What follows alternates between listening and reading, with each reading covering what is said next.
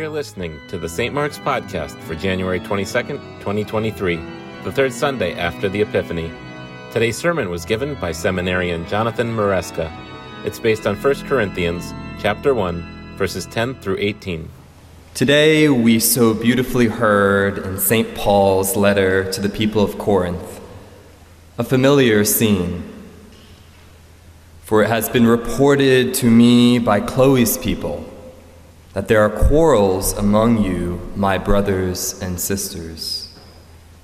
What I mean is that each of you says, I belong to Paul, or I belong to Apollos, or I belong to Christ. Listening to this scene play in my head over and over again as I prayed this past week, my mind drifted to summer barbecues at my parents' house. My mother, being one of 6, meant that family gatherings were no low-key affair. They were filled with planning, preparation, a meticulous and inspected cleaning of all the water coolers, a frenzied spree to buy all the necessary ingredients, and miraculously, when everything was somehow in its right place, the family began to descend. When all the pleasantries and catch-ups began to ease into free-flowing conversation, we would gravitate like moths to light to the patio outside to begin the warm, evening, humid dinner. Like those early Christians in Corinth, we would recline at the dinner table to wrestle with the latest controversies of the day and make it known where we belonged. Whether that was touting our favored political party's successes, entertaining the blame game for the latest ill-timed crisis for the poor president, or debating policy proposals only truly fit for maybe a Yale-trained economist. Most days it would be good-natured, playful bickering between close family. Yet sometimes, almost invisibly, it would slowly morph into heated discussions, tinged with emotionality and personal stake, that seemed to almost strike at the heart of who we saw ourselves to be and the values through which we lived our lives. As we listen to the epistle being read today, I wonder if this early Christian community in Corinth does not offer us some wisdom for our modern-day state of discourse. I imagine in some ways, first-century Corinth is not so different from our life here in the United States. Corinth was a newly built imperial port city connecting two halves of Greece and connecting the Latin West with the Greek-speaking East. The world funneled into its tightly packed market streets. The sun-kissed Mediterranean landscape framed a city of opportune social and economic status. The currency of this opportunity laid waiting for those who passed through its gates on the road to progress. Juxtaposed to this dream of societal promise and prosperity is a burgeoning community of Christian believers. Huddled together in a house church, I imagine they struggle to find identity in this world of status, striving, and stimulation. It might sound familiar. The question they asked seems to be a question that we have asked ever since and will continue to ask. It is a universal and a perennial question. To whom do I belong? Is the question we hear reverberating in their back and forth. In the back and forth of those Corinthians, in the back and forth of those summer barbecues. To whom do I belong? Do I belong to Paul, the one who converted me to this faith? Or do I belong to Apollos, the convincing missionary from Alexandria? I can hear another rationally claiming that Cephas or Peter has the closest tie to Jesus, so I must belong to him. Finally, one stands up and says smugly in a self-righteous tone, Christ. Well, I belong to Christ.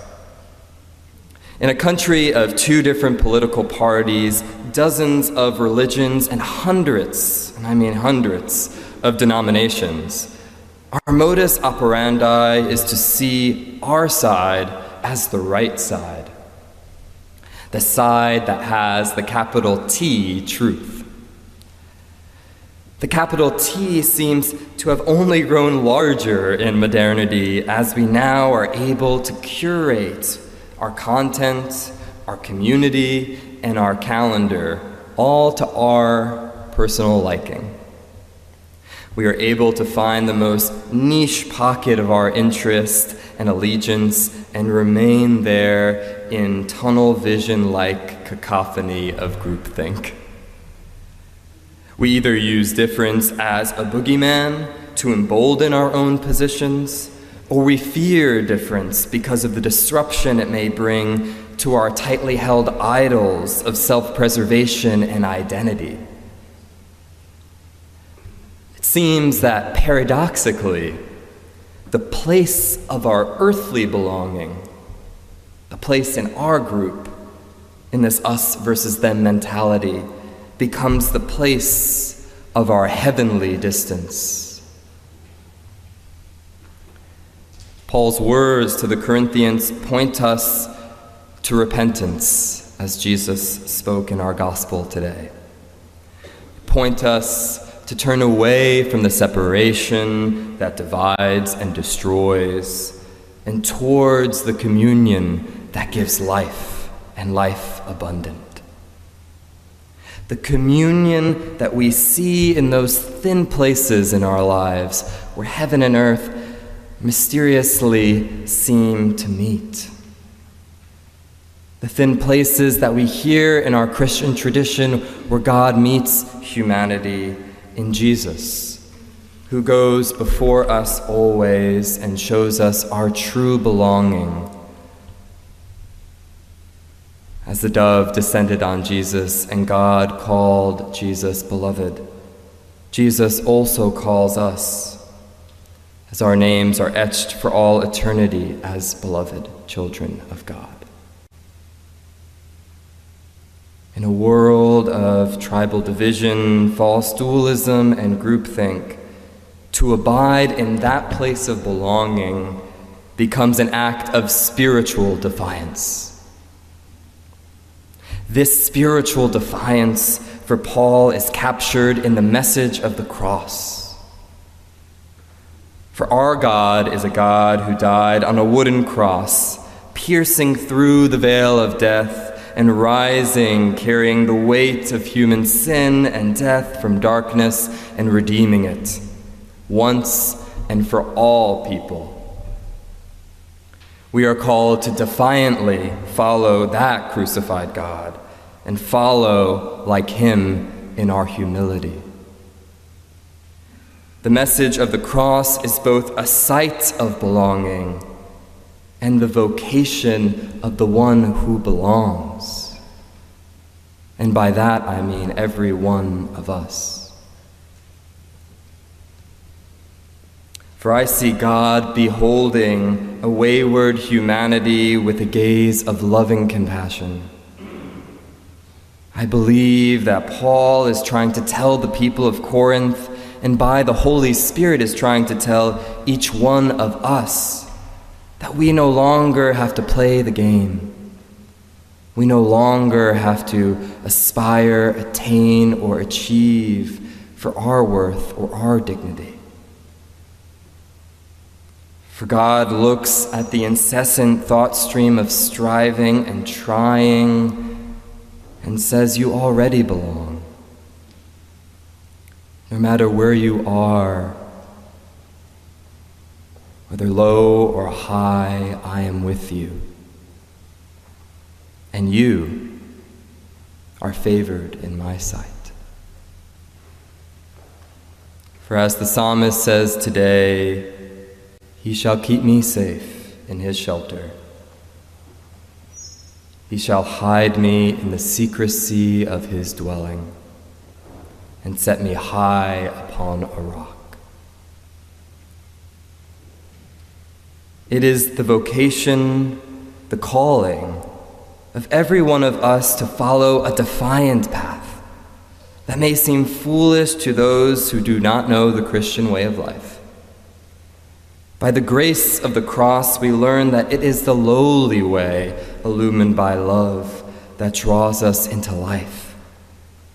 You see, humility is derived from the word humus, which means soil or ground. Humility is the fertile soil in which we can receive God. Through a defiant humility, we can turn away from the grasping and striving that our world attempts to indoctrinate in us and turn towards an open-handed receptivity, where there is enough room on the altar of our hearts to say yes to divine light. Here, the light of love may be received into the fertile soil of our hearts, so that new life can take root and thrive. It is the same defiant humility that Simon Peter and Andrew in our gospel today, when they drop the power of their livelihood and belong themselves to Christ. It is that same defiant humility of James and John when they leave their home, their community, and belong to Christ. It is that same humility that we all know so well in those threshold moments of our life, moments that many of us may be here right now, whether it's retirement, or the birth of a new child, or the changing to a new place or a new job. I am sure the disciples, like all of us, experience a deep fear over the uncertainty of these threshold moments. Even more, a fear of their day-to-day survival. While our society rewards perfectly curated life plans of 1 to 3 to 5 year plans, the defiance of the disciples offer an example of another path. Instead of pushing through uncertainty with a rugged, pull yourself up by your bootstraps mastery, our Christian vocation calls us in moments of darkness to open our hands and say to God, as the psalmist gives us words when we have none, "Hearken to my voice, O Lord, when I call. Have mercy on me and answer me. You speak in my heart and say, seek my face. Your face, Lord, will I seek." This radical, inverted wisdom of God goes against all the conventional wisdom that the world has taught us. It is not by our intellect, nor by our eloquence, nor by our status or style. No, the power of the Almighty One rests in the most lowly of places. It rests in the hard wood of the cross, and rests and the letting go of the very last thing that stands between us and the Holy One. No matter how hard we may clench our fists and hide that very last bit of resentment or shame or inadequacy, the vocation of those who belong to Christ is to let go of it all for the sake of love. For without love, we are nothing. So, let us defiantly risk, as those disciples and as St. Paul risked so long ago, to humbly name the tender parts of our heart and fall and follow into the arms of the one in whom we belong. May it be so. Amen.